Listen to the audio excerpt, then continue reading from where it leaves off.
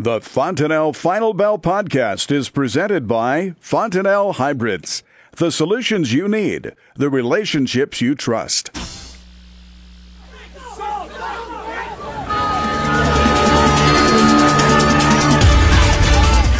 Good afternoon. Welcome to the Fontanelle Final Bell here on the Rural Radio Network. I'm Susan Littlefield. Sue Martin joins with Ag and Investment out of Clarion, Iowa. Sue, as we look at the markets, it is a Friday. We're going to head into the weekend that looks to be another soggy weekend for folks wanting to harvest. Harvest pressure for both corn and beef kind of pick up because of the weather? Well, the bean market is catching support on any time it dips. Like today, for example, we had a nice range of about, I want to say almost 20 cents. But when the market seems to fall back, it's catching support and still. We've spent a fair amount of time, around a 50% retracement on the November beans, which is from the August high to the September low. But the market is, to me, looking like it's going to try at least for a wave one, which is 884 3/4. And if we were to do an equal leg up that we did for 6 low, then we could get up over $9, possibly to 906. I think the market is real interesting here. It's paying attention to weather. You have the weather right now, of course, talking very wet for at least the next 7 days, maybe 10. And the GFS model this morning joined the European and the Canadian models. Everything was in sync, and of course the market just couldn't stay down. So this market higher, it technically looks like it's getting a little overdone, but I think we're going to be able to make that 885 area. Just a wave one is nothing to be able to. I went back and I took, since 1970, all the midterm election years and based it off of November soybeans. And it was very interesting. A lot of years the market would rally into mid-October and then sell off into the elections or expiration on the November contract. There were a few years where the market held and moved on up into the expiration, but it seemed like we peaked. And so it's going to be kind of interesting to see. Some years we made new lows. I don't know. The 810 area, our low being 812 1/4. Is holding quite well against that 810 low that we had in August contract.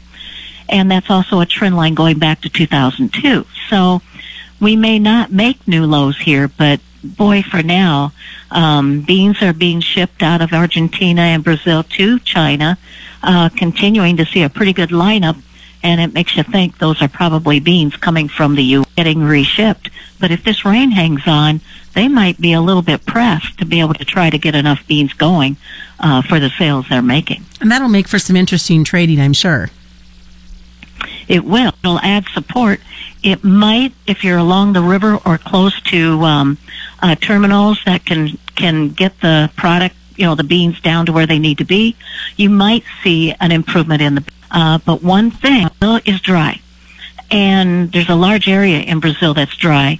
And the month of October is forecast to be hot and dry. And so the crop is going in that means early in, early out. So they'll probably be getting some harvesting done by the latter part of December, early January. And we need to keep an eye on that because that could turn our demand away from us and back to Brazil. The one thing that we need to keep an eye on also, that China goes in right now this week. They've been on Fall Festival, so they've been on holiday all week. But the Lunar New Year comes around February 5th, I believe, this next year. And China's a huge buyer of soybeans in advance because they use a lot of veg oil. Is the currency going to continue to be as cheap as it's been in Argentina and Brazil?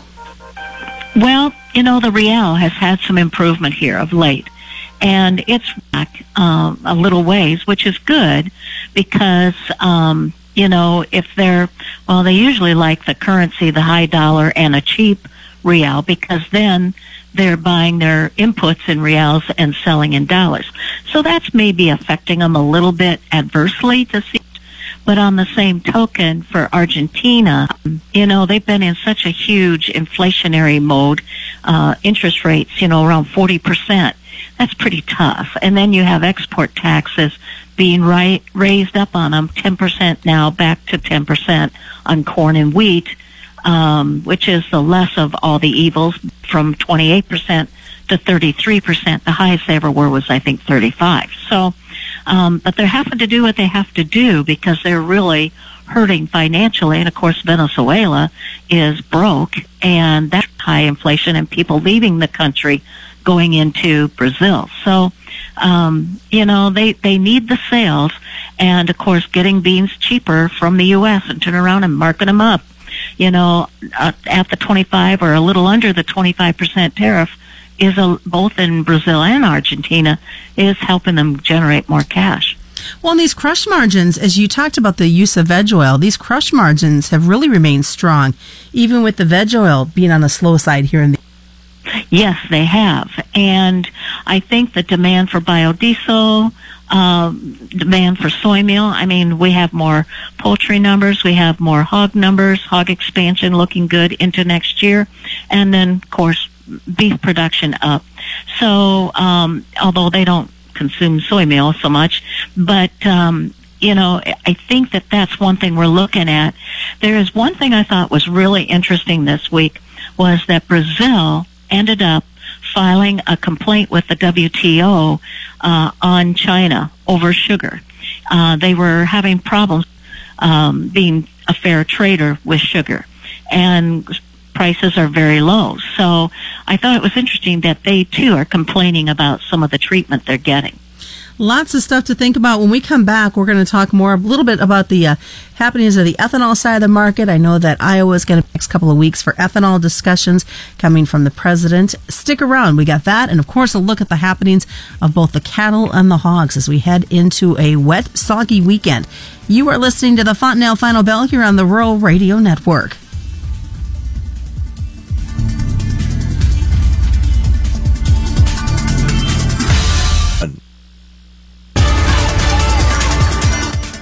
Welcome back to the Fontanelle Final Bell here on the Rural Radio Network. I'm Susan Littlefield. Sue Martin's joining us with Ag and Investment. Let's look at the ethanol side of the market trade. I know some of the earlier talk in Council Bluffs, Iowa, as you mentioned over the commercial break, might be the spot where the announcement comes for RINs. Has the market kind of waiting to see what this information has to say, kind of waiting with bated breath, shall we say, to react? I think it is. I think that when they're looking at this has been talked about, that we would get this E15, and it's thought that the Trump administration will drop the summer ability for blending, that they'll go year-round on E15. And so that's thought that that'll come out here in when the president is in the state of Iowa here. So that's coming up here. Gosh, I think it's next week. So it's going to be interesting. I would love to go, but I'm not going to be able to. But I think that it's long overdue. And then the RINs, that's the big concern for ethanol plants because they make so much money off of RINs. So it's real concerning because it's thought that he may tighten the noose a little bit on RINs. Well, the ethanol futures have just been right above the lows on the trade. Are we going to see a possible pickup for them as we head into the winter months? Well, I think you look at crude oil and what crude's gotten to. We've been up around 76 here this week. And, gasoline prices are going up. That should add demand to ethanol. And I think that as we get into the winter, energy prices aren't going to go cheaper. And so I think that we could see ethanol pick back up and be more aggressive. So I think it's, we're just having to play this political side out a little bit. But I think you've had a market that's been pretty cheap and distressed, and it's wave count wise, it may be hitting a spot where it's congesting for a base. Let's head over to the livestock side. A bit of gains kind of sweeping through the way the hogs were trading. Well, the hog market, the Deese contract had I think it had a $1 break.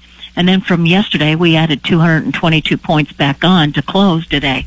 I think that pork production during the summer quarter is suggesting that an increase of 1% to 2% from this past summer. we've got a market here in pork. Demand seems to be remaining very good.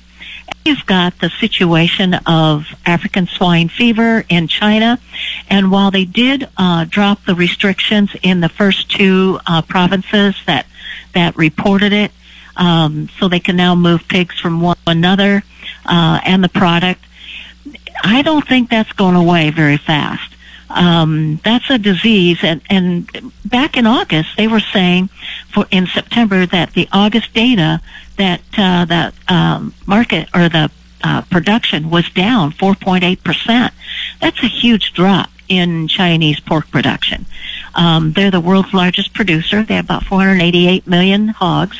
They have around 44,000 head of sows, or million sows, I should say. And when you drop and you have disease like African swine fever, and you're the world's largest user or consumer of pork, and you raise that bill import, it's a real big concern. And you have Japan now with it. You have Belgium with it. And then, of course, Romania and Russia's had it for 10 years. So I don't think that disease is going away anytime soon. And then while they kept it hushed, they did have an outbreak of hoof and mouth disease on cattle. And then in September, they had an outbreak of avian bird flu. So it seems like they're getting hit on protein in all areas. So it's going to be interesting, but we think the hog market has potential going into next year, into summer. It could be the April contract. It could be the June and I kind of like the June, July, and August. I kind of think that by the time we get around, we're going to be seeing China's demand huge. The question will be, will pulling pork from Smithfield Foods because they're owned by Shinwei, or will they be going to other countries? I'm not so sure they can get enough pork in from other sources, and I think that's why they own Smithfield Foods. And of course, production this fall, numbers coming to slaughter are not as aggressive as what the reports would have had you believe. Granted, Smithfield Foods was kind of hit in that so maybe they just haven't gotten fully up to full speed yet on that. But it just looks to me like we've got a bull market in the making here. And so we've been recommending out of the money options summer, June, July, and August. When you go back and you look at diseases, look at us when we had the PED virus. Hogs went to, I think in April, over $1.20. What's the best way for folks to get a hold of you, Sue? Well, our number's 1-800-520-51, and it seems like we might be seeing buying of hogs and selling of cattle at this time. So the cattle market could be under some little bit of pressure and resistance. Good to keep in mind. That's the Fontanelle Final Bell on the Rural Radio. You're listening to the Rural Radio Network.